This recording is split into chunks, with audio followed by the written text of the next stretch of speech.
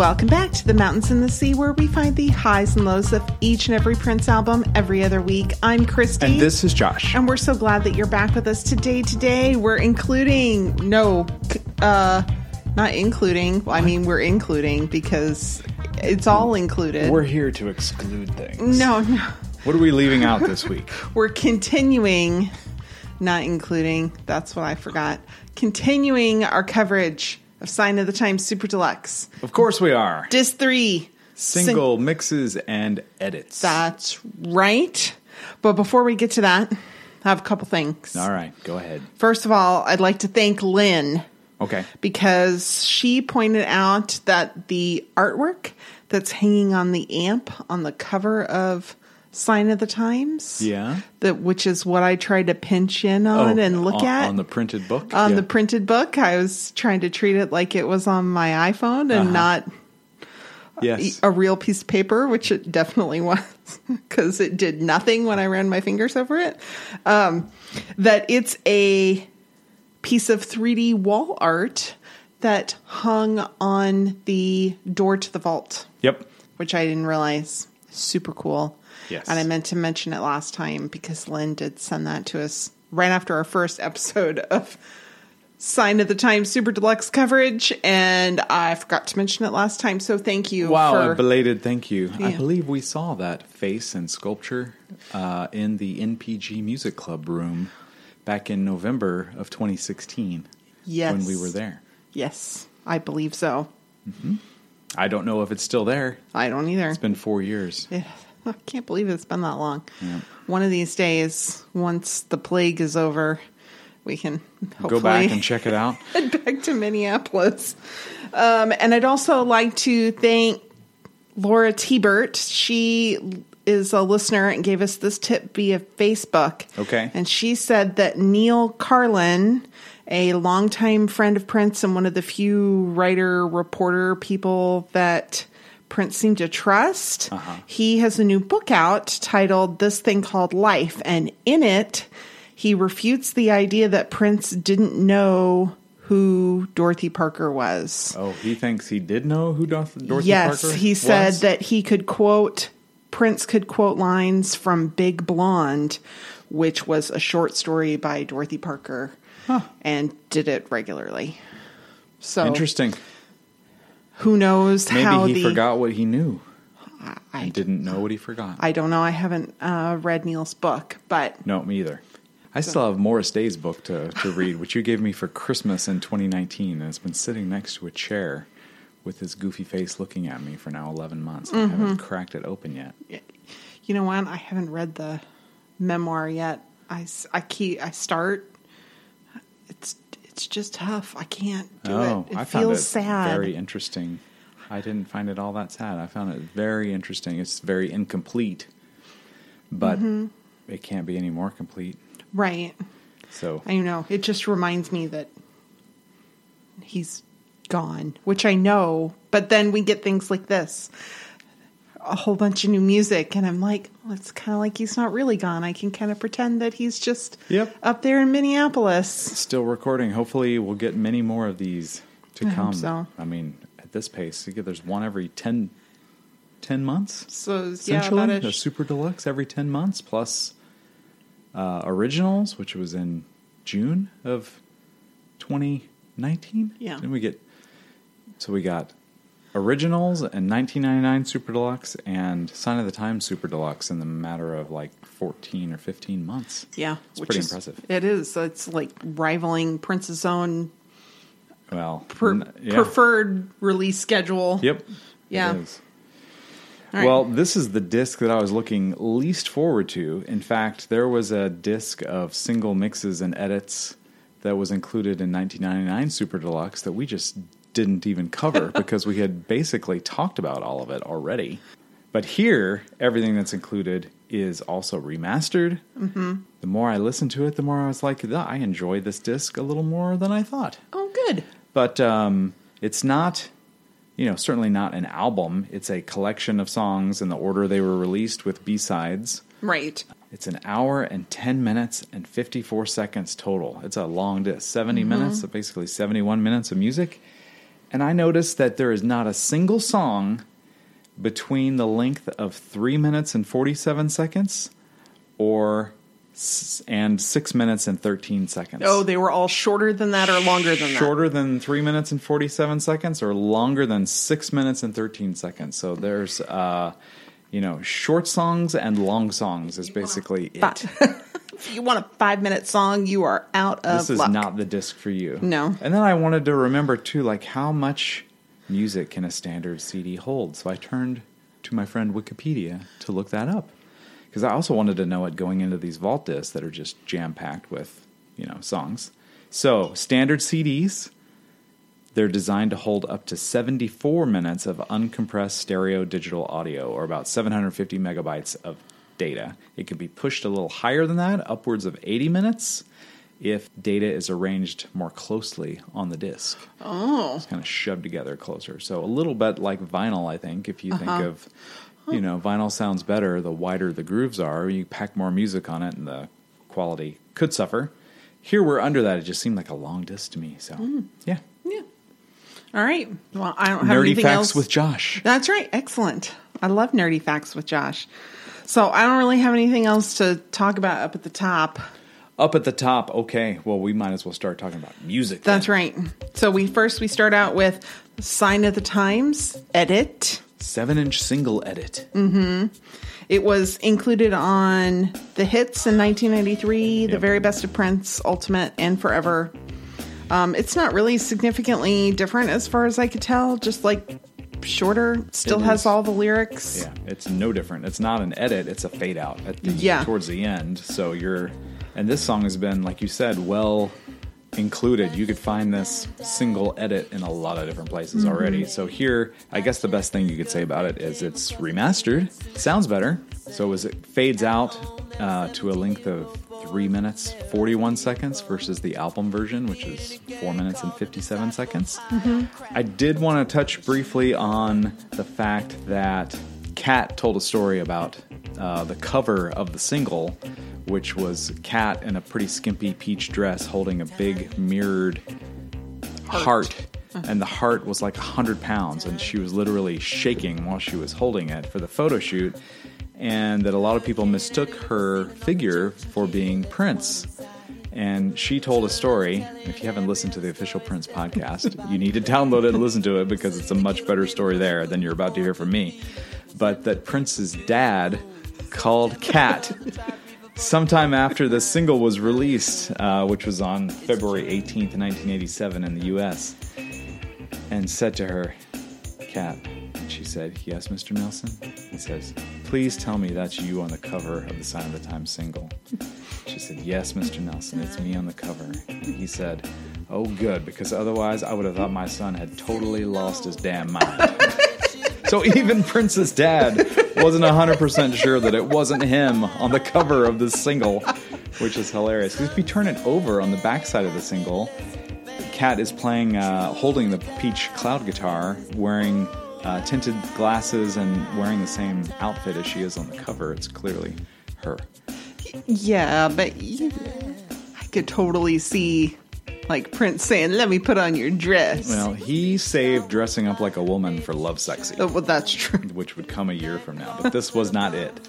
So yeah, like you said, this is just the album version that fades out after "We'll Call Him Nate If It's a Boy," and it omits the instrumental drumline ending that kind of was the hallmark of the opening of the live version of the song too.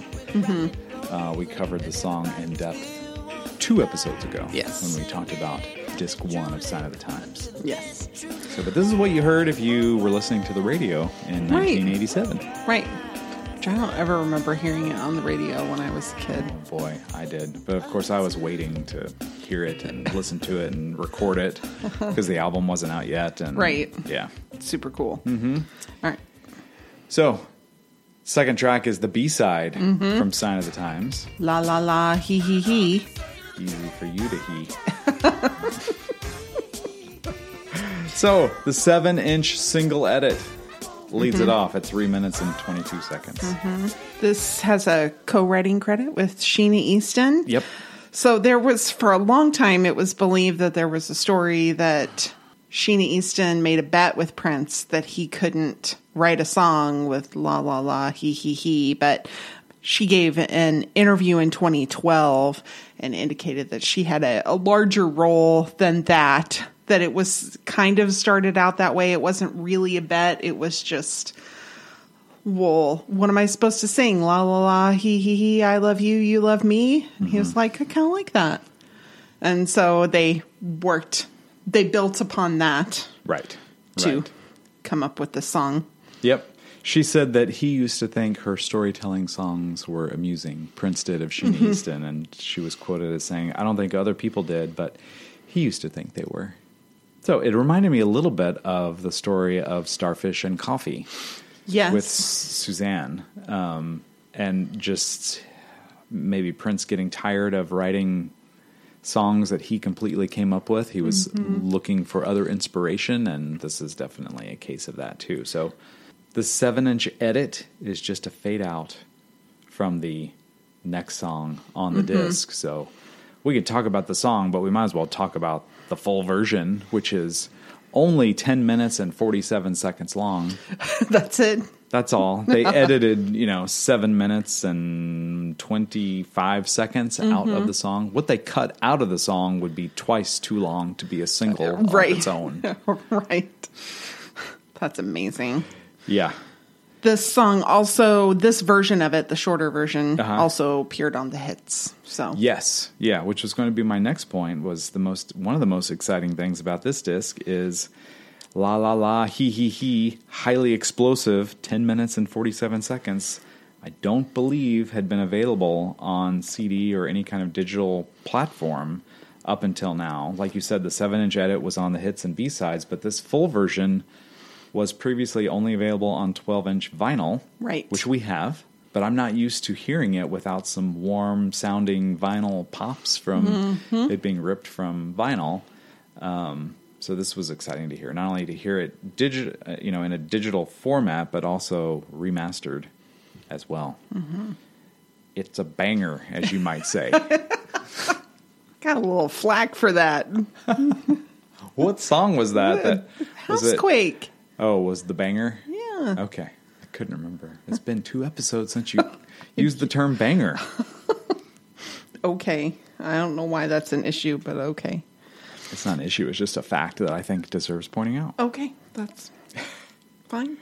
Good. So, la la la, he. Lots of dog and cat themes. Yeah. Prince is a dog singing to a kitty cat. And I can't hear dog bark sorts of things and not hear Atomic Dog in my head a little bit. Actually, you gotta sing Atomic Dog along with the song. You really can. I was thinking that this morning, walking and listening to the song, and I'm going, I gotta sing Atomic Dog. Yep. George Clinton's wonderful, silly, fun hit, and, they kind of bark in a tune.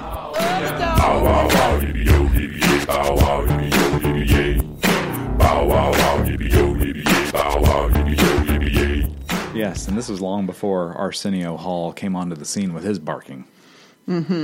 Yeah, I did read that the dog bark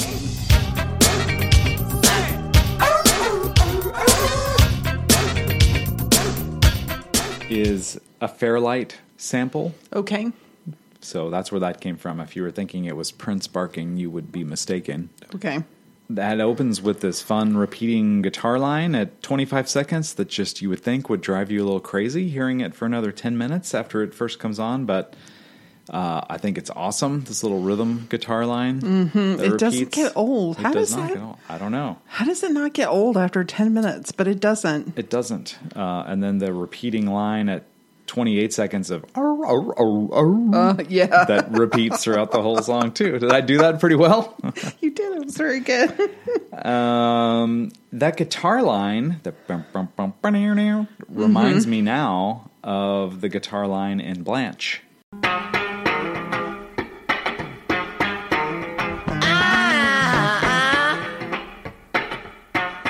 It's not exactly the same, but it's kind of close. Similar, yeah. It's kind of close. Yep. And we should also mention the only players on this entire song are Prince, with everything except what Sheila E. does, which is some vocals and percussion, and Eric leads and Atlanta Bliss on sax and trumpet. That's pretty cool. Yeah. I really like when he says, stroking your whiskers, causing a scene. You can hear him pouting. Stroking your whiskers, causing a scene. That's not the way. It's so fun. And it's so interesting how you can hear that. Yeah. You can hear his facial expression. Yeah. That's like complete emoting, right? Mm-hmm. I think that's just before verse 3, where I thought the background vocals were super fun at 1 minute and 52 seconds when he says, knocking me off my 4 feet. And there's background vocals where he just kind of plays with that, knocking me off of my 4 feet kind of thing. And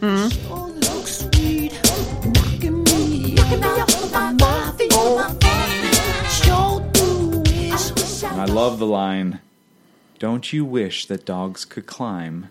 Then we could have a funky good time. Sure do wish our dogs could climb. Then we could have a funky good time.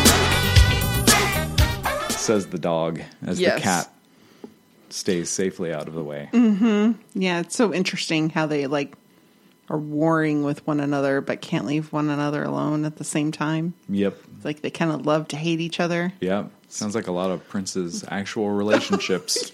Yeah. And maybe he could have stood at the trunk of this tree, looked up at the cat, and sang, "If I Was Your Cat Friend." Instead of a dog friend?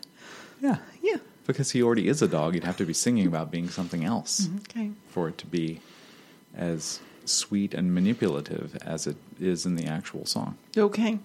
He says, "You've got 9 lives, I've only got 1. Yes. One night of fun, you've got 9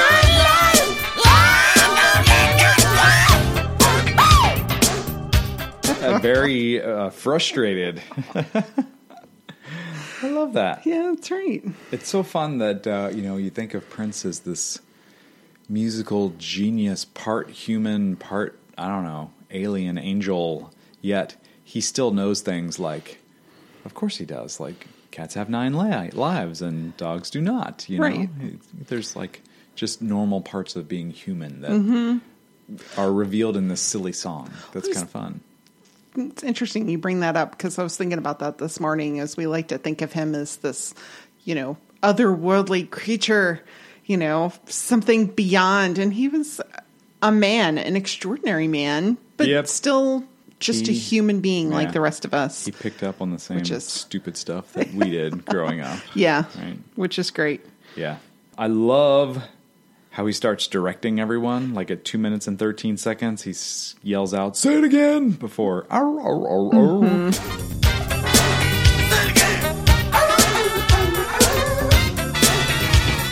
He sounds very desperate and funny, like making these calls out to the band, which is 25% him. Yeah. Well, and it's funny because once you get into the longer version, after you've left the edit behind and you start going into the longer version, there's sounds that he picks out. Calls out the saxophone one time. Sax solo. Uh-huh. Sax solo.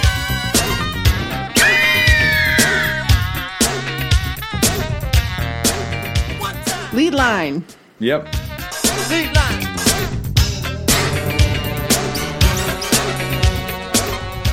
Then he whispers those lyrics. I'm picking up your scent. You must be wet. Yeah, it's so dirty and funny, and goes with being a animal. Yep.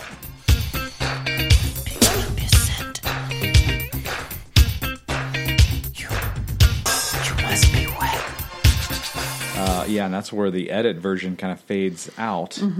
Thankfully, we get another 6 minutes of this. From 4 minutes and 38 seconds to 4 minutes and 42 seconds, you can hear Prince playing the part of a dog, licking his chops, kind of. Yeah. I know the mouth sounds drive you nuts. A little bit.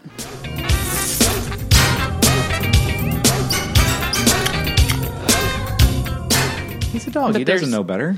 Yeah. Well, and right under that, there's these really kind of sharp synthesizers that are real interesting. Then he gets frustrated by the bass player. This is so great. Who was also him. He was Yes. playing bass. Go ahead. Hey, you just going to do that line over? Just, you can give me it. Yo, relative, you just gonna play the bass, you gonna just do the line over. No, give me this. And immediately he goes like nuts. And I think he says, yo, relative at the beginning of that, like at 5 minutes and 10 seconds. I guess just an era specific kind of saying, yo, relative, like, yo, man, you're just going to play the bass. You're just going to do the line over. Give me this. And he's just like, are you going to do that again? Because you messed it up. Yeah, or just not do more, I think is what he's saying. Gimme. And the rest of the band cheering him on, singing, play that thing. Mm-hmm. Yeah. He sings with his guitar.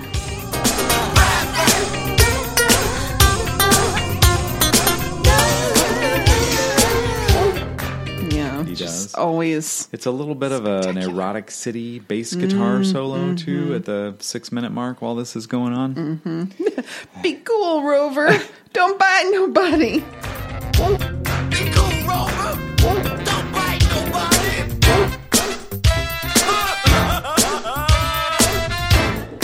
Which is, because I thought he confuses me a little. Yes, it's funny, and it fits the song. It's just a fun song. But isn't he the dog?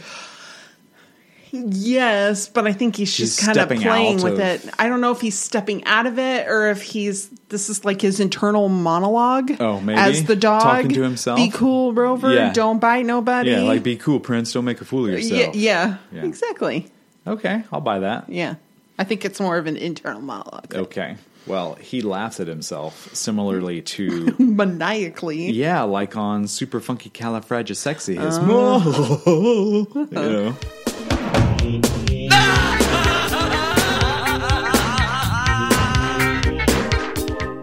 At 6 minutes and 11 seconds. There's also some sound effects at 6 minutes and 57 seconds.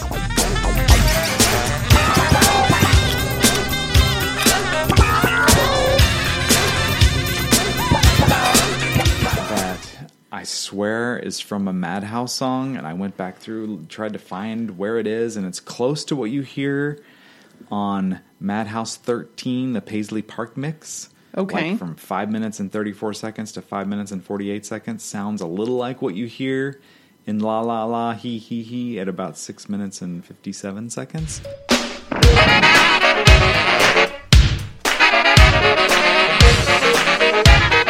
I swear there's a better match. I just was not able to find it. Okay. Yeah. That's not something I would have picked up on, so thank you for pointing that out. That's what I'm here for.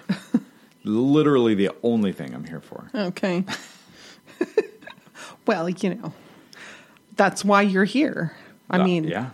That's what I said. That's why I invited you to come do this with me. Great. Because otherwise it's just me talking about stuff I don't really know about. Or worse yet, just me. No, that would be fine. 7 minutes and 53 seconds, we get a reference to You Got the Look. Slammin'.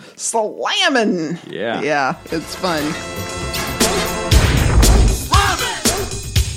Yep. And I love his fast delivery of, if I was a dog and you was a cat, baby, I show you where it's at. Hey, little pussy, you sure look sweet, knocking me off of my 4 feet. It's lots of fun. It is really fun. If I was a dog and you was a cat, baby, I show you where it's at. Hey, pussy, you sure look sweet, knocking me off of my 4 feet, baby.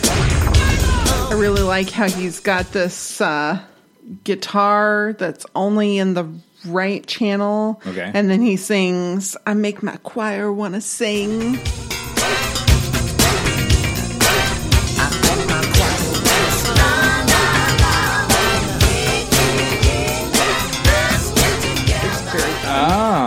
I didn't realize that was the line. Yeah. I have a question mark next to it, and I did not go looking it up. Like at 8 minutes and 35 seconds?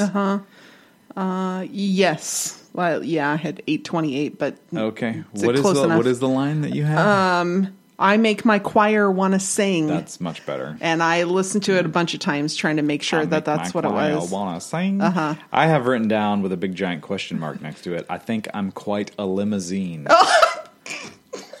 Well, which is from like Little Red Corvette, right? Yeah, or... this is supposed to be a safe place where I'm not mocked or laughed at. Oh, I'm not mocking you. I'm just appreciating the silliness of it. That's what I've heard forever. So that's great that it's...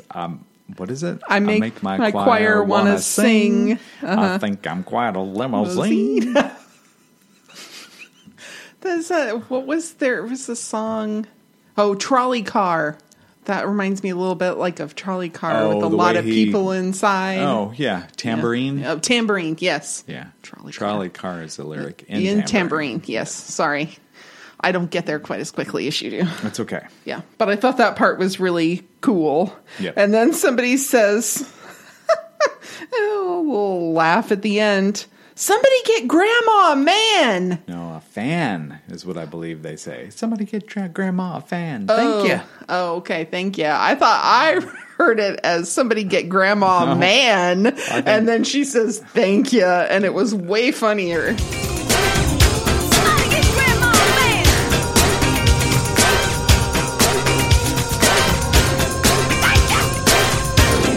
Oh, no. I don't think... I think Grandma's hot, but not hot for a man. I think she needs a fan. Maybe she still has needs. Yeah. I don't know. A little before that, at 9 minutes and 51 seconds, when the chorus is sung in the right channel, there's a tambourine. Oh. Since you mentioned tambourine, it's kind of a little shaker in the right corner, in the right channel. That I had not really... I'm sure I heard it before, but maybe the remaster made it more evident to me.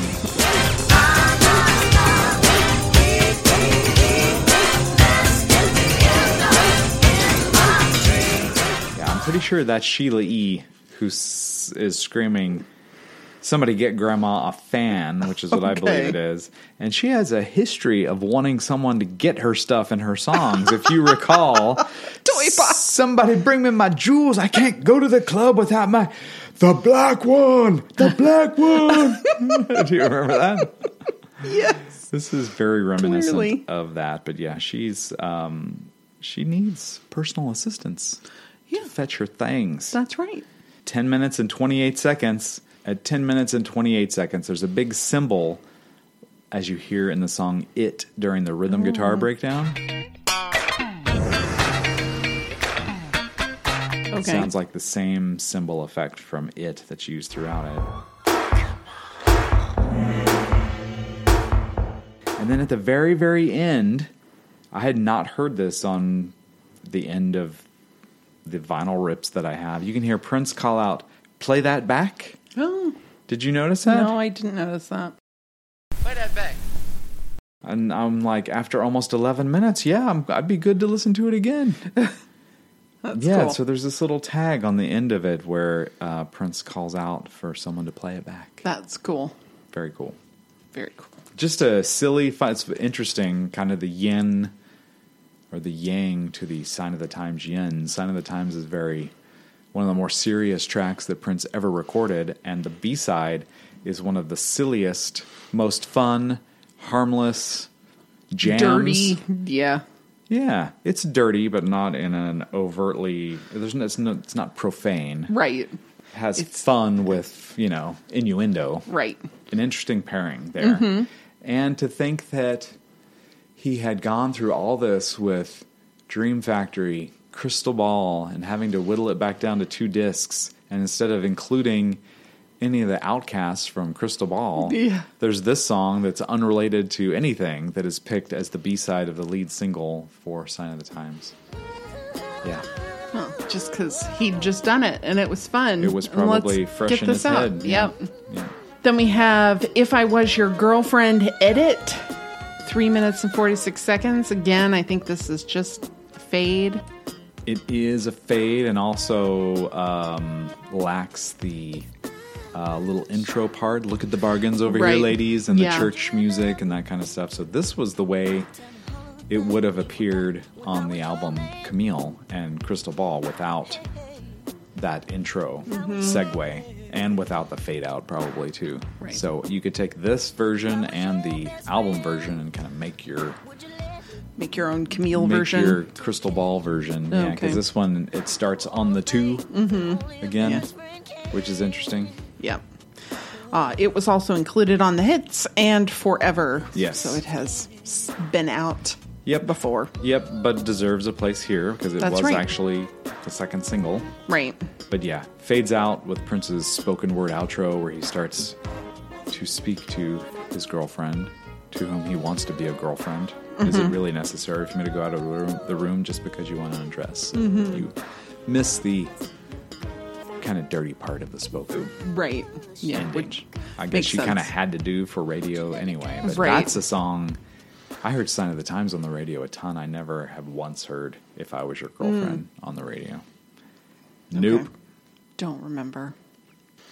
Then we have the B-side to If I Was Your Girlfriend, Shockadeli-car. Yeah, we get the edit at 3 minutes and 31 seconds, and then we also get the 12-inch long version, which is 6 minutes and 13 seconds. Yes.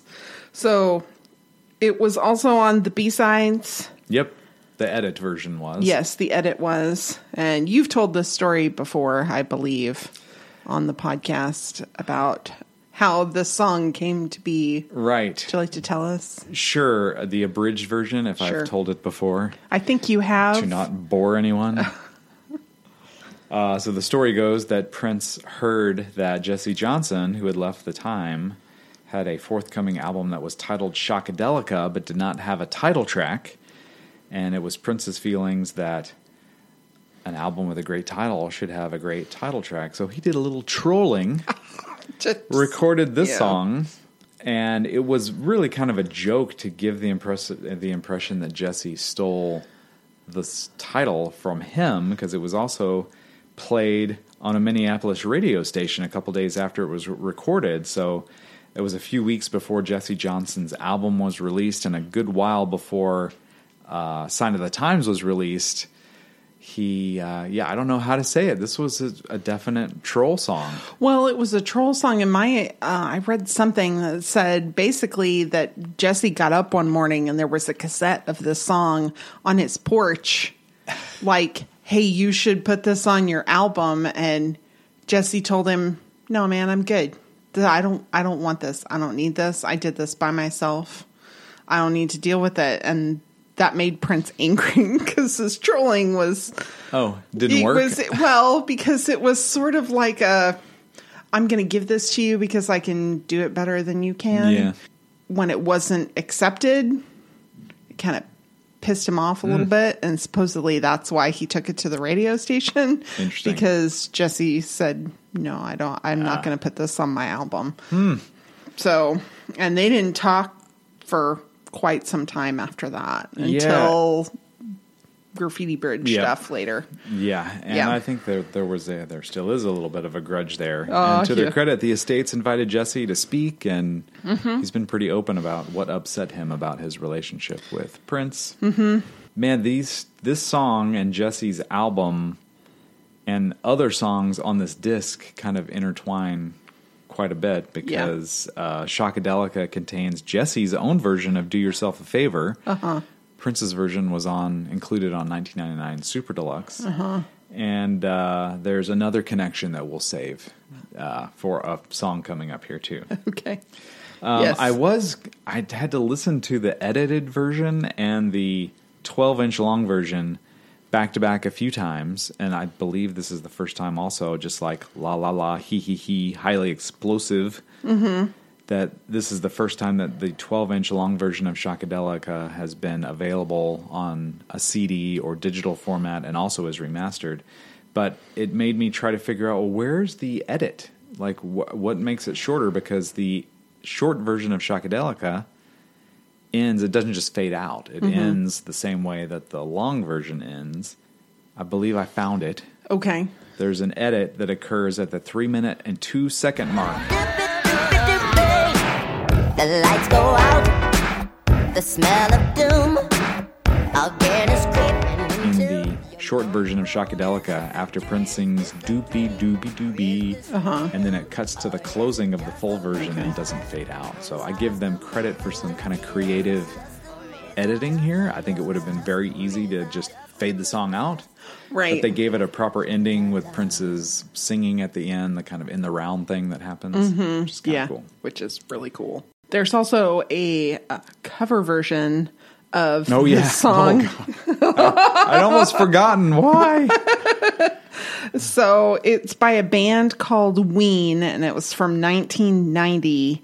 And they had an album called God, Ween, Satan, like God at the top, Ween in the middle. I didn't realize that was the album that was the album title. I thought it was just artwork. Satan is like the bottom. So it's kind of interesting. But their version is very dirty. Super dirty. But it's even abbreviated. What is it? LMLYP. Yes. Let me lick your kitty cat. Kitty cat. Yes. It's a mixture, though. It's Shockadeli-car. It had a little bit of positivity in it. It had a little bit of Cindy C in it. Had a little bit of Alphabet Street in it. Right. Yeah. So it's an interesting mashup, but it's kind of... Would you say it was like a little grungy, a little alternative sounding? Yeah, like early grunge like alternative. Nirvana-inspired kind of thing? No, they would have been pre-Nirvana, I think. Oh. So okay. That's what it reminded me of. Yeah. Anyway. Yes. Like very similar. It's very dirty, but fun. Yeah. Yeah. Very dirty. Made Prince look clean. Did you notice that it is the exact same beat as Housequake in Shockadeli-car? No, I did not. Boom, boom, boom, boom, boom, boom, boom, boom. Yep. Yeah. And the long version was included on the If I Was Your Girlfriend single. 12-inch. Yeah, the 12-inch single. Yeah. Yep. This is another Camille cast-off also. So you can say it was written to fill a void in Prince's mind for Jesse Johnson and to troll him a little bit. And then he got inspired to put together, at least to make an initial configuration of a full album with his voice sped up to a Camille pitch. And here Camille is singing about Shockadeli-car, who's a woman that's even badder than Camille.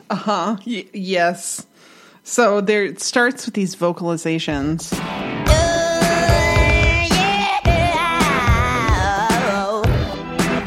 Yeah. Which I also kind of think was a bit of a troll on Jesse, like, just try and copy this. Oh, try to hit these notes at the very beginning. Good luck with that. Was Right. kind of the feeling that I got from it. Yep. I was like, ooh, wow, That is but they're awesome. Brilliant singing. Yeah.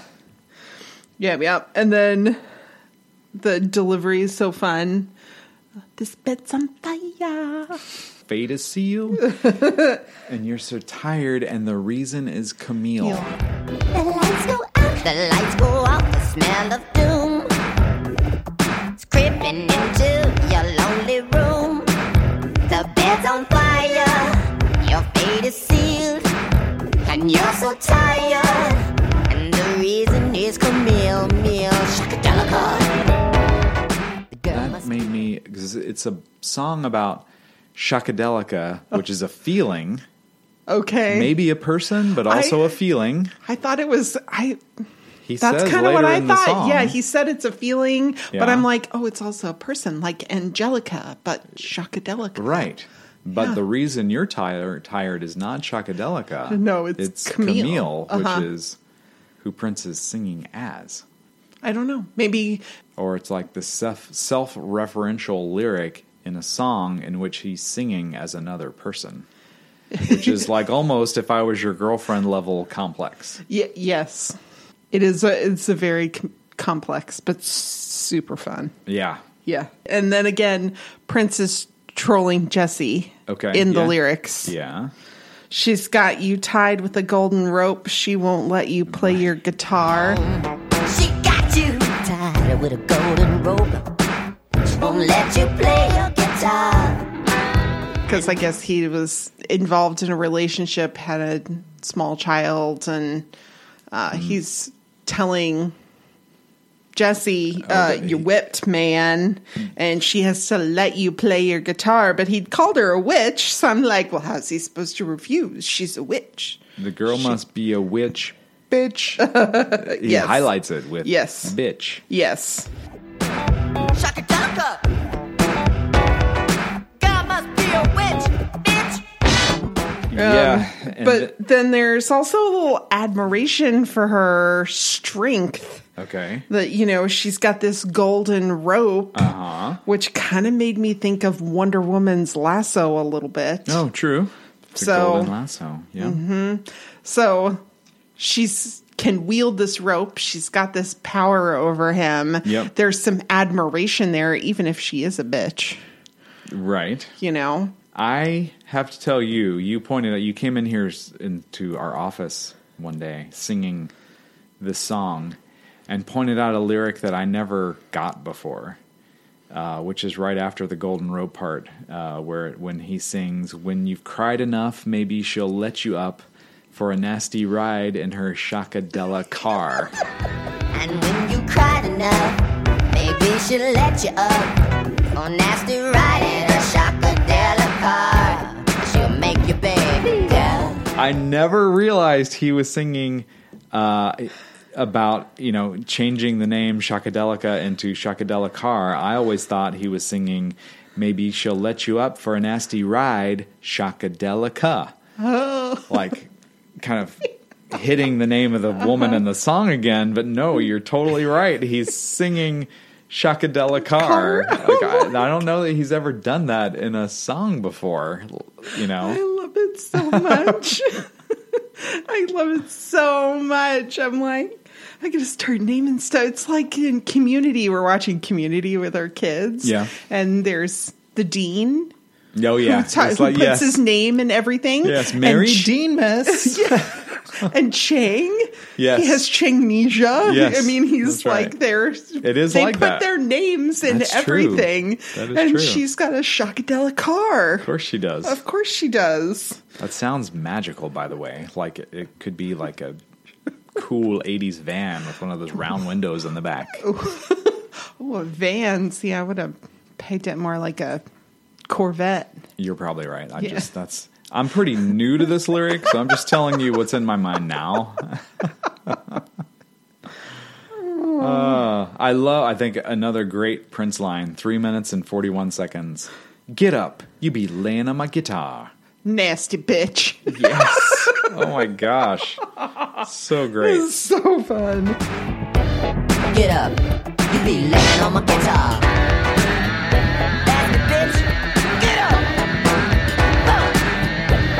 2 times. How about the mouth bass sounds? I know mouth sounds bug you, but this was more like at 5 minutes and 15 seconds when he starts going bum ba bum ba bum. Yeah, ba, bum, it's ba, an bum, ba, bum. instrument. It sounds like a synthesizer. Yes. And it's just him Like, making mouth sounds, yeah, and it's just him, completely like, amazing. being an instrument. Yes.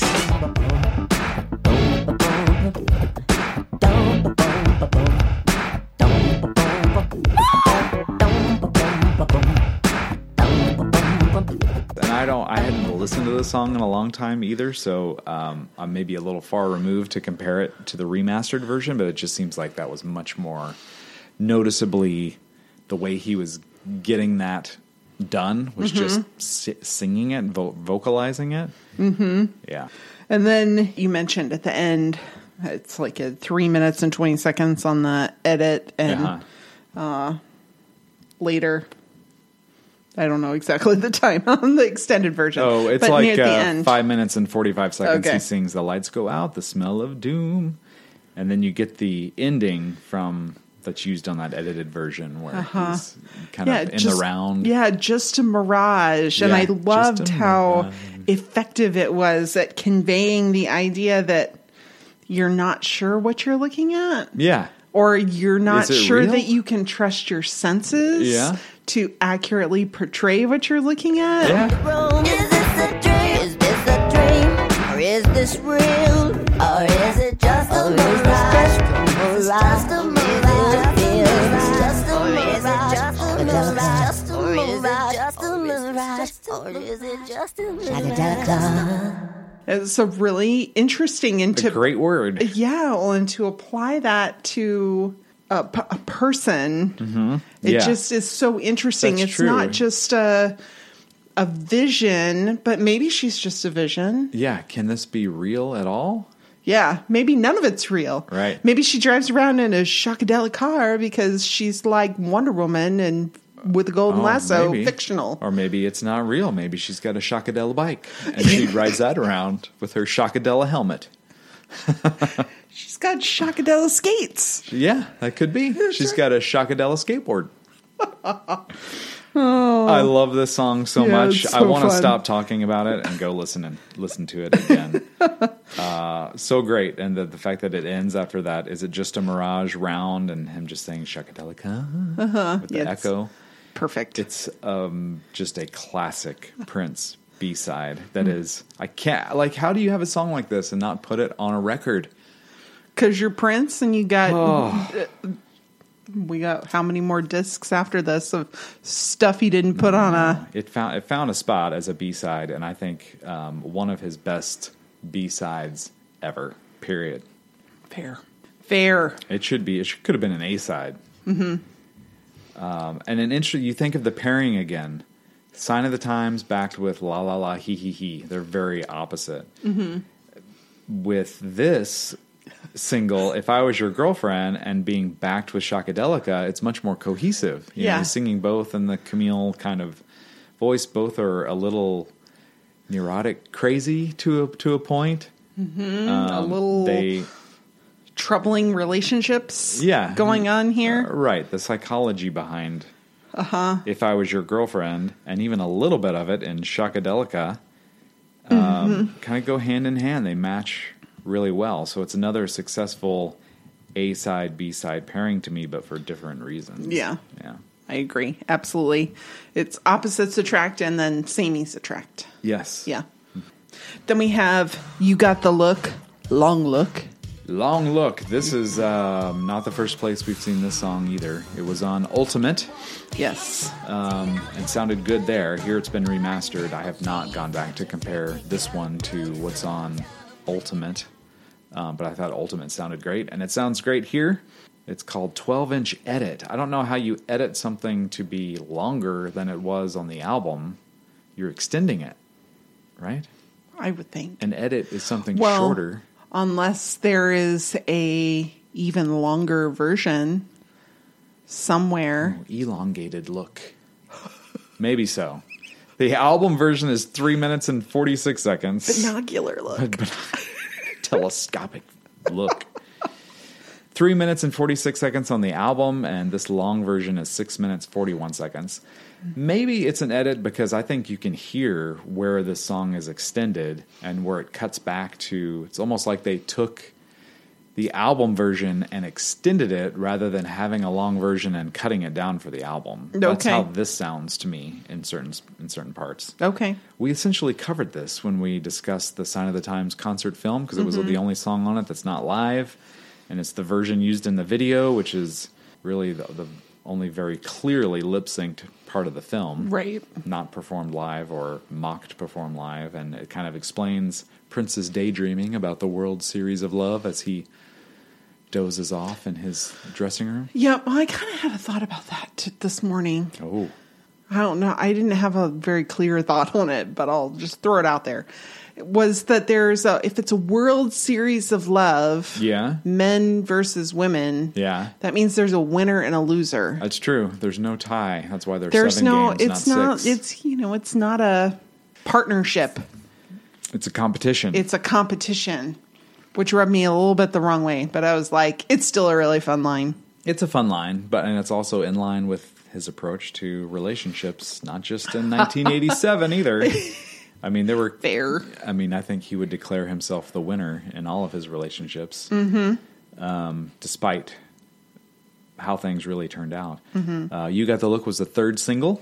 It was released 3.5 months after the album, and it reached number 2. Stayed on the Billboard pop chart for 25 weeks. That's amazing. And I most definitely remember hearing the song on the radio, and still do from time to time. So just to touch on where I think the edits happened, which is an edit to make it longer, which would be like a 12-inch addition to me rather than a 12-inch edit. But Yeah, semantics. The first minute and 17 seconds is an extended instrumental beginning, and the album version starts right at a minute and 17 seconds. Essentially, we get this, the beat of You Got the Look and this kind of rhythm guitar line that he was really great at this point between La La La, He, and this song and others, Blanche. And then it's also cut at 3 minutes and 21 seconds when he says, slammin'. Slammin'!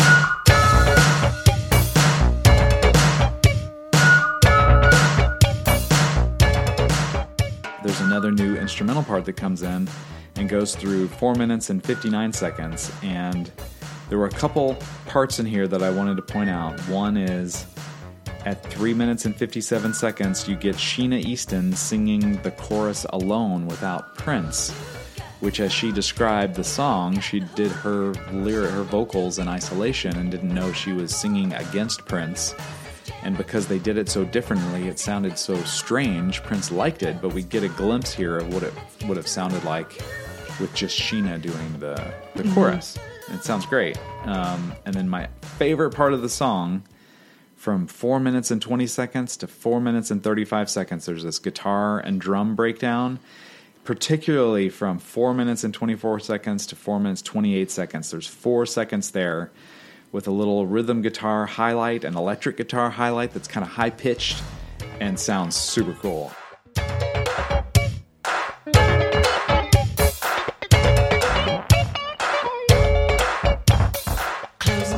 kind of wish that part had been edited to be even longer, if I use the vernacular from the title of this track. Edit it longer! Yeah, and then right after that part, we get a shift in tempo at 4:37, and it sounded for just a few seconds there like Robert Palmer is Addicted to Love. Yeah, it does. It does. Like a lot. Yep. Like I was like, whoa! Yeah, you could sing it together. That's true. They do have similarities. Yeah.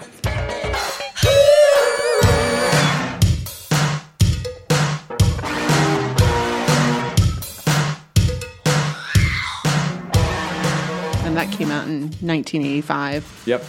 We also covered it in the last episode at about 5 minutes and 3 seconds with Prince's deep background vocals behind when he sings I Never Seen Such a Pretty Girl Look So Tough, and his background vocals are like I'll never sing such a but he almost like doesn't really even sing it. Yeah, he just kind of like gets close to the right sound to sound like the right words. Never seen such a pretty girl look so tough, baby. Which was very cool, and it was something that I never really picked up on until the remaster came out. And to its credit, the song does not fade out like the album version. It comes to a proper close, which makes me wonder, why did it have to fade out on the album? It could have come to this proper close there, too. It would have actually worked to come to the close here, and I can kind of hear the market, look at the bargains over here, ladies, as If I Was Your Girlfriend starts. And it kind of has that de-evolution of instruments is really fun. Yeah, you're right. That's a good term for it, because it kind of just sounds like everything's falling apart. Yeah. And then I also really liked that final chorus where you mentioned we could have kind of hear what Sheena would have been like without Prince, but he's kind of riffing over it. Yep. And that's what I imagine she thought was going to be the song. Oh, okay. That final chorus with her doing the singing and then him singing unusually over it. Right, yeah. Doesn't he sing like now? Or something like that? Remember. He sings over it. That's kind of weird. So, yeah, but he's like singing the lyrics, but yeah, but they're not on pace. Yeah. Yeah. Your face is jamming, body's heavily slamming. If your love is good, let's get the rhythm now. They're off and they're different, and it's like he's just riffing over the regular chorus to give you something different there at the end. He does all over this album a lot. Yeah. And it seems a lot improvised to me too, which I wouldn't be surprised of. There was no fear of going in and trying something, and if it worked, keeping it, and if it didn't, then shelve it. Yeah. Got a lot of shelves. He did. Yeah. A whole vault full. Yep. Then we have the Housequake edit. It was on the You Got the Look single. The B-side to You Got the Look was Housequake. Which is bananas. Why was Housequake I don't know. I guess... not the lead single? The one thing they didn't edit out was the swearing. Right. Which I was surprised. It's a B-side. I mean, it got play in clubs and whatnot, but not on radio. Shut up, radio. Shut up already. Dang. I think damn would have been okay. It was the BS that would have been the issue. Yeah. But yeah, what a single though. That would if you liked You Got the Look and hadn't heard the album, bought it, and Housequake was the B-side, I'd be like, okay, I gotta go buy this album. Yeah, exactly. Yeah. So my fun fact on this one that I didn't realize was that Housequake was initially placed as the second track on the Camille album. Okay. And it was planned to be the B-side of the single Shockadeli-car. Oh, okay. But the single and the album both aborted, and they both ended up as B-sides to other songs. It's funny. Yeah. It's funny. That's fine. It is fine. We covered Housequake at length 2 episodes ago when we talked about disc 1 of Sign of the Times, and I'll bet you the title of our house that there's nothing different about Housequake. It just fades out at 3 minutes and 22 seconds. Yeah, I was like, it's not an edit, it's a fade. It's a fade.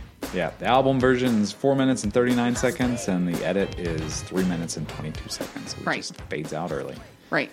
But if you move on to the next track, which was on the 12-inch single for You Got the Look as a B-side, you got Housequake 7 Minutes Moquake. That's right. Which I love. 7 minutes and 12 seconds. Yes, it includes a sample somewhere of Jesse Johnson's song Crazy. Yep.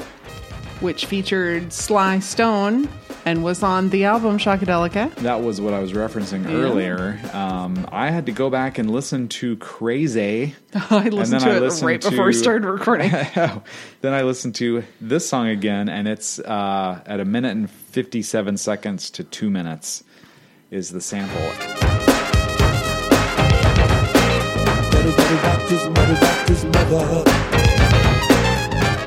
And it's further trolling, I think, of Jesse Johnson is the fact that the part that's sampled is Sly Stone's vocal in the song, as he was a guest performer on the song on Jesse's album. It's not Jesse's vocals that he samples. He samples Sly Stone's vocals, which I mean, that can't be a coincidence. That's another troll for sure. Man, when I remember being a kid, a naive kid, and hearing this for the first time, like in 7th grade, and being kind of disappointed that it was, I'm like, this is more like jazzy instrumental take on the album version. I was kind of hoping it would be like even more lyrics and, 7-minute version of Housequake, which it kind of is, but I quickly grew to love it, and I still do. I was expecting, like I said, more lyrics. I was like 2.5 minutes longer than the album version. Yes, give me that. But as is typical with Prince, you don't usually get what you're expecting. This is basically like a new instrumental recording with the album lyrics worked in towards the end. Yeah. Also, the first time this has appeared on CD or digital format, and it's remastered, so awesome to have it, especially remastered. Yes, I agree. Did you also see that there's a Razor-made remix of Housequake that did not make this set? It was commissioned by Prince, remixed by Joseph Watt, and Prince didn't like it. Okay. Maybe that's why they left it off of here. It's called Razor-made Mix, but it's also known as Housequake It's Not My Fault Mix. I did see that one. Love it. Yeah. Did you hear the beginning of the song, Shut Up Already Damn, sounds a little muffled compared to the album version in the 17-inch? Sure, and he kind of stutters a little bit, like they stutter it. Yeah. Shut up already. Damn. A little bit. As the song starts, but just the opening line sounds muffled to me. Oh. And the song starts when he says, damn, not after he says damn. Right. So they kind of moved up the music a little sooner. which was a little surprising when I first heard it years ago. Just something different. Yep, something different. He says, Gilbert, get the party. But he says, oh, weird. I don't know that that's what he says. Like where he's singing underwater. Well, yeah, he's kind of sings it weird. Yeah. Like he sings it from the back of his throat. And he's kind of screaming it. This is like at 5 minutes and 10 seconds. Yep.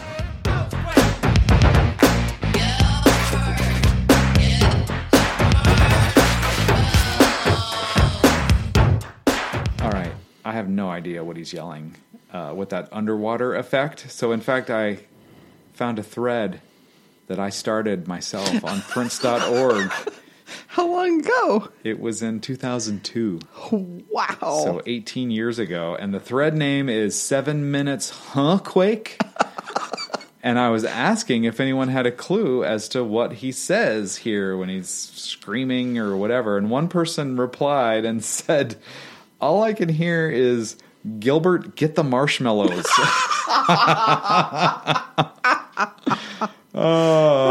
What I always heard was, go for it, get up and blow the word, which makes no sense either.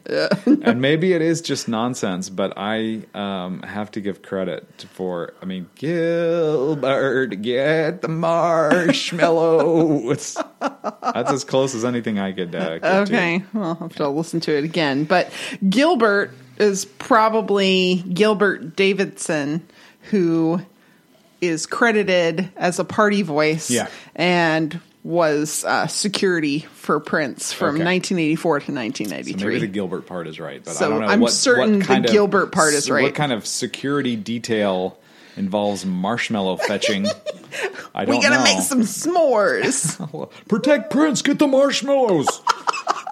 How small is he? How big are those marshmallows? Just before that, there were a couple parts that I wanted to point out. 3 minutes and 54 seconds. There's a little guitar breakdown. That's super cool and is new. And 4 minutes and 14 seconds, a new sax solo by Eric Leeds. Always good.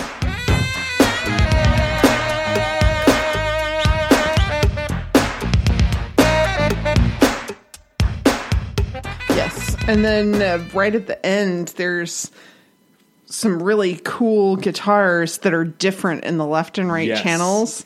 It's like superb use of stereo. Yes, it's excellent. At 5 minutes and 19 seconds when he sings Shake Your Body to Your Neighbor Stare At Ya. And those guitars start and they go in both sides like through the rest of it. It's like, wow, it's really great. Shake your body to your neighbor stare at ya.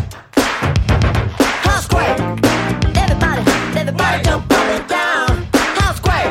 There's a brand new groove that's going around. That to me is when that is kind of what I thought I would get for all 7 minutes. And it was kind of this jazzy instrumental kind of thing until it got to the end and really took off, which is also cool. Oh, last point for me. Sorry. Okay. We skipped to Gilbert and they threw me off about the marshmallows. At 2 minutes and 47 seconds, there's this smooth, undistorted, jazzy guitar solo. And from 3 minutes and 10 seconds to 3 minutes and 20 seconds, I think you could pick that guitar up and drop it right into Sign of the Times and have it like fit beautifully. It sounds like a guitar played on the title track to me. Cool.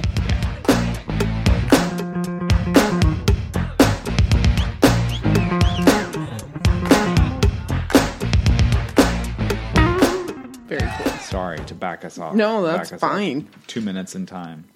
Well, now I'll push us forward. I Could Never Take the Place of Your Man, Fade. See, why is this called Fade 7-inch Edit and Housequake 7-inch Edit is not called that? Because it is the same thing. Also with the title track. Exactly. It was included on the hits Ultimate and Forever. Yeah, it's been around. No one was yearning for the I Could Never Take the Place of Your Man Fade 7-inch Edit.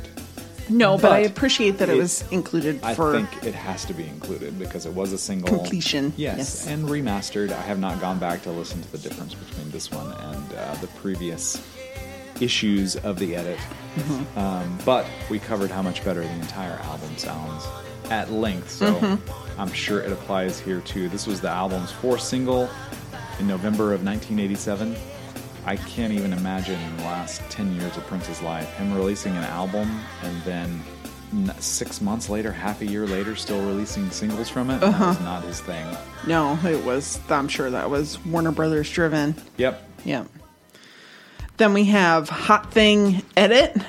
Yes. Now I don't know why this one's not a fade either. Well, it does fade, but it does cut some parts into unusual places that are not the same as the album version. Also, there are changes to it, whereas I Can Never Take the Place of Your Man starts to fade at the end of his guitar solo before the jazzy interlude starts. Right. Here, they move some screams around. And cut some sax solos out. So this edit and the 2 remixes that follow were included on the I Can Never Take the Place of Your Man single. Hot Thing was the B-side to I Can Never Take the Place of Your Man. Yes. There are 4 cuts. Namely, number 1, the track jumps off to a faster start with some of the instrumentation up front from the album cut out. There's like a measure that's removed at the beginning. So the lyrics on this edit start at 22 seconds as opposed to the album version where they start at 25 seconds. Oh my gosh. 3-second trim there. All right, so then number 2. From 2 minutes 49 seconds to 2 minutes 54 seconds. There's a Prince scream that's used to cover up another cut and edit to the song that is in a different spot. The scream is lifted from further in the song. Okay.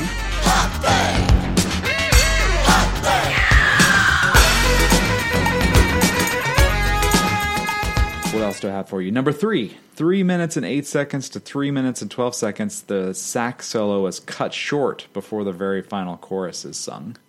So there's an edit of the sax solo there.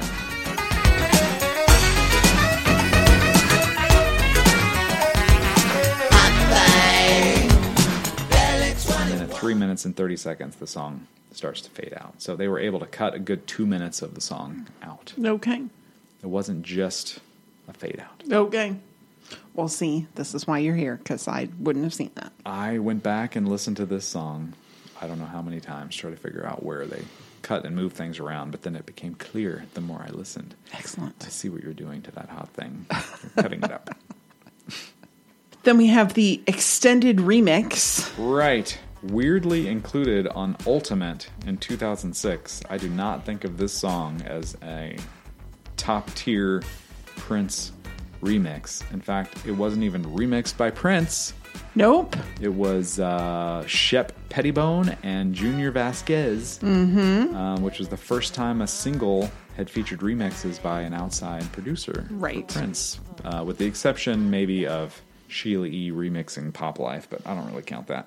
Yeah, she's kind of in the camp. These were outsiders. Right. Yeah. And Junior Vasquez would come back to do some other edits on future albums. I think he skipped Love Sexy, but he was certainly did a lot of remixes for Graffiti Bridge in 1990. So the beat is reworked a little bit here. It's more dancey and less driving, I guess, than the album version. It's a little smoother. Maybe. Hot Thing on the smooth out cool tip.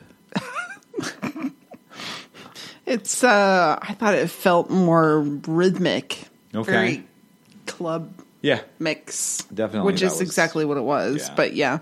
And again, it had a very club feel with Hot Thing having echoes on it. Yes. Yeah. Especially the repeating Hot Things, like around a minute to a minute and 8 seconds.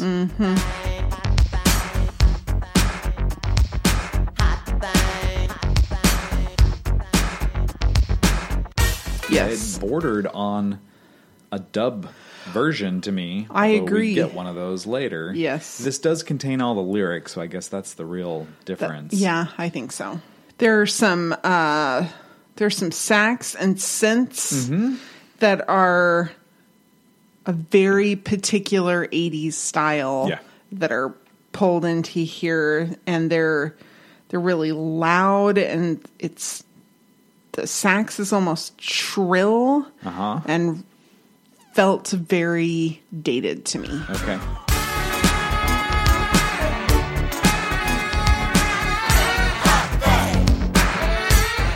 Yeah, I mean, I can get that a remix, what DJs were doing with music in 1987. Yeah. It's probably going to, be driven by fads and new, trying to be innovative and that kind of thing, and then other people copy it, and it becomes, like you said, a little dated. At 3 minutes and 12 seconds, after he says we could make a story of our own, there's a guitar solo going on that's more featured in this remix. The story of our own.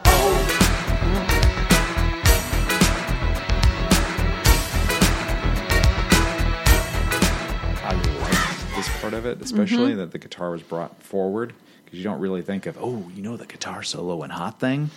No, I know the sax solo in Hot Thing. Yeah. And then I really appreciated that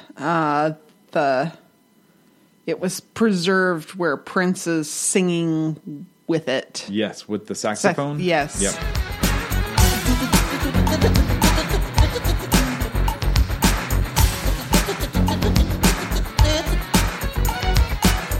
The interplay of Prince and the saxophone is preserved in this extended remix, and I appreciated that they kept that in because it's an easy thing to pull out.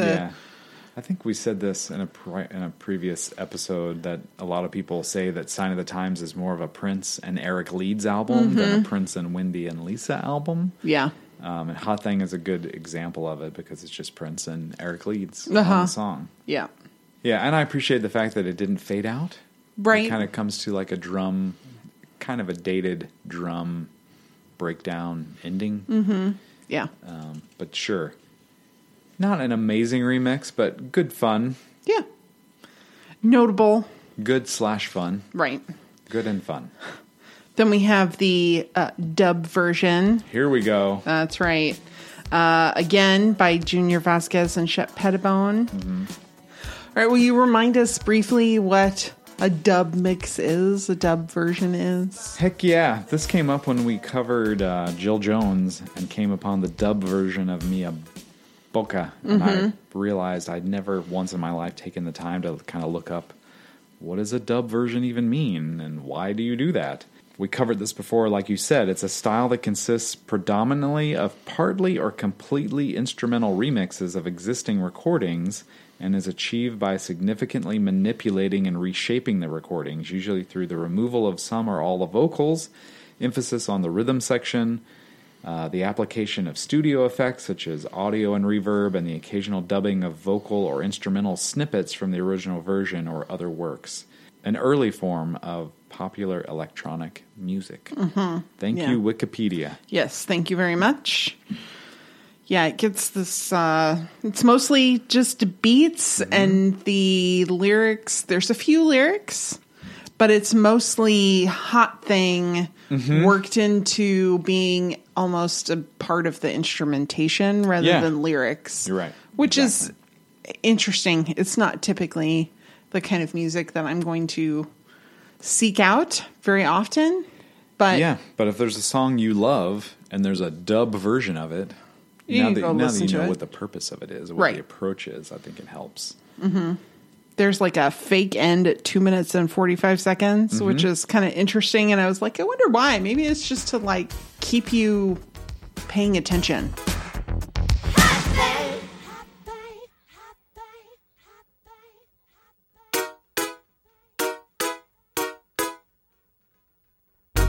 Yeah, or like the dance floor lights go dark for a minute and have some fun and then bring them back up. Yeah. Oh, that's fun. Yeah, that's what I thought it was for. Oh, yeah. Before that, at 1 minute 52 seconds, there's a Prince falsetto improv that is in the album version, but it's brought more forward and is featured. That's kind of fun.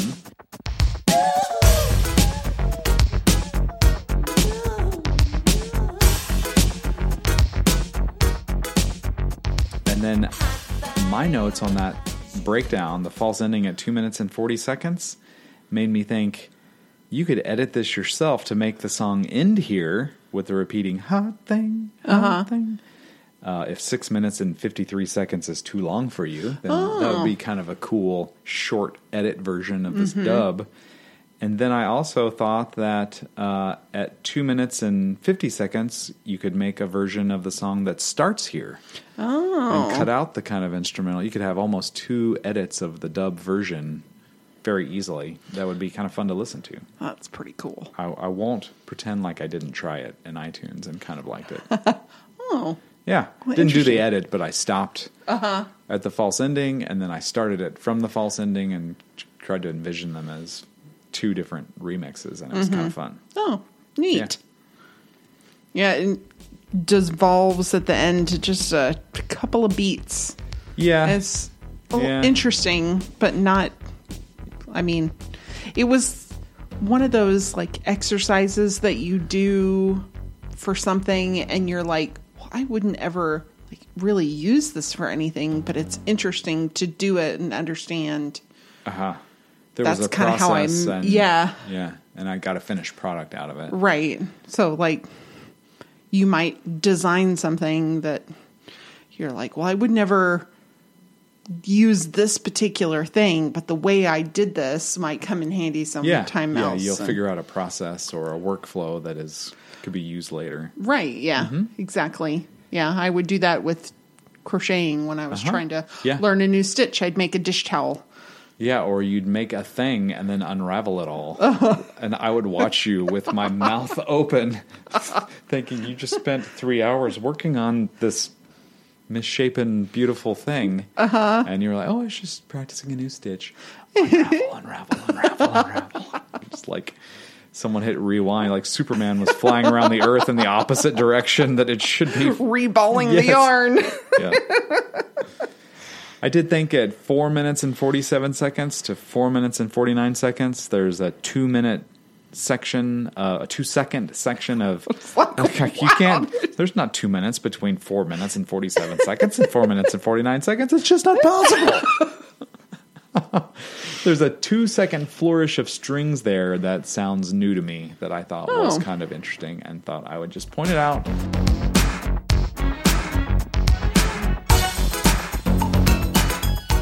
But like you, it kind of, like you said, it ends instrumentally and a little unremarkably for me. Was it Entertainment Weekly? There was some review of Sign of the Times Super Deluxe that kind of, built it up as this amazing masterpiece, and then, kind of like, well, if you think you need 4 versions of Hot Thing, I kind of agree with. That's fair. These had to be included on this disc, so I'm glad they're there. But when you think of Prince remixes, I don't think you think of these as essential. No, but as a completist, this is nice to have within the collection. Yeah, one disc of everything that was released from the album to the public officially is kind of how I look at this. So it's cool to have. Yeah. All right, so that's all the music that we're going to cover. Seems like a lot now that we do it. Yeah, well. I thought it was going to be kind of short. We always seem to have a lot to say. We do. Maybe we talk too much. Well, it is a podcast, so if we don't talk, then there's not really much point in putting microphones in front of our faces. That's right. Why are these things here? So we make choices. Every episode, we choose a time capsule, something that exemplifies the time at which the material was recorded or when it was released. The choice is up to the host making the selection. We choose C, the low point. Not that it's bad, though it could be bad. Just the thing that didn't speak to us the most. Right. And then the mountain, the high point, the thing that we did like the best. So these are my rules. So I go first. The time capsule for me was all the shortened versions, because it seems like you're less likely to have these kinds of edits now, just because singles are done differently. Yeah. So I don't think that there's edits quite so much. If I listened to popular music now, I would be able to comment on that, but I don't, so I couldn't tell you like if the last Bruno Mars single was different than what was on his album or shorter than what was on his album. I have no idea. I don't think it's as common as it used to be. All right. I would think that maybe slightly longer songs on the radio are more okay More the now, norm. too. Yeah. Yeah, where it seemed like they were just trying to get it under 4 minutes here. Yeah, there was a real understanding that we lacked the attention to listen to something for more than 3 or 3.5 minutes on the radio. Yeah. And I don't quite know where that came from, because there were a lot of songs that were lots longer that were on albums, and people listened to those. Yeah. Maybe it's about planning and commercial breaks and that kind of stuff. I don't know. Where the heck are we? Am I supposed to pick a time capsule now? Yes. Okay, my turn. I went with the Sign of the Times edit because it was the first most of the world heard of this album since it came out before the album dropped. Right. Amazing that this single was ready in February of 1987 after all of 1986 saw Prince direct and star in a movie, do a world tour with The Revolution, and have the Parade motion picture soundtrack, and then 2 months into 1987, he's got a solo single ready to go. Yeah. So for all those reasons, I was like, well, that kind of tells me what we got in 1987 from Prince, and this kicked it all off. All right.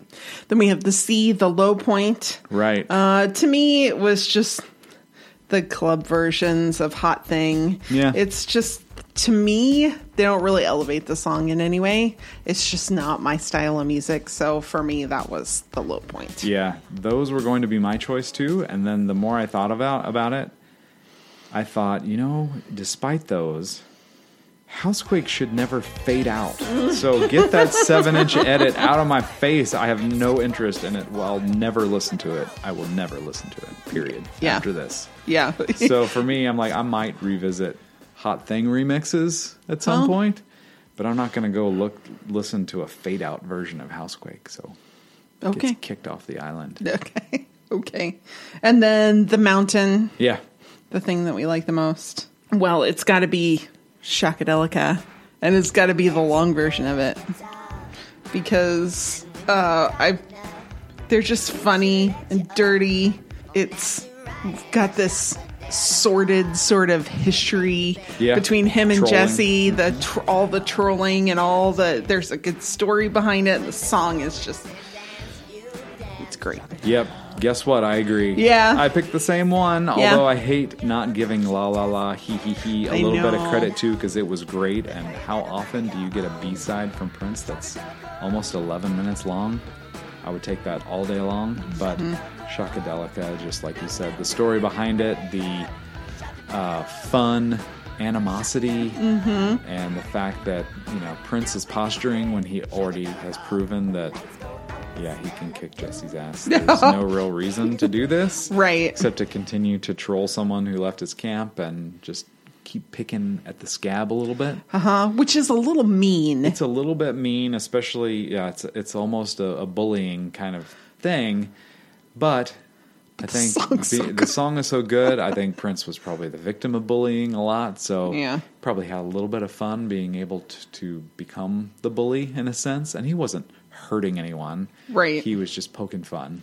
Right. Yeah. All right. So that's all we cover for today. What are we going to talk about next time? Next up, we're going to get into the real reason we paid $150 for this box set. Yeah.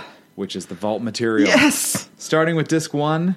Now, these vault discs were put together in order of recording, and they are jam-packed. They are not set up like albums, like conceptual things. It's just, let's line these things up in the order they were recorded from what they selected. So, with disc 1 containing 18 tracks, we're going to opt to cover 9 of them at a time. So we're going to cover the first half of Vault Disc 1 next time, mainly so our heads don't explode. Also, Vault Disc 1 is an hour, 14 minutes, and 57 seconds, pushing the limits of what a CD can even hold. Right. So they did a good job filling it up for us, and we're going to do it justice by tackling 9 at a time, 9 tracks at a time. That's fair.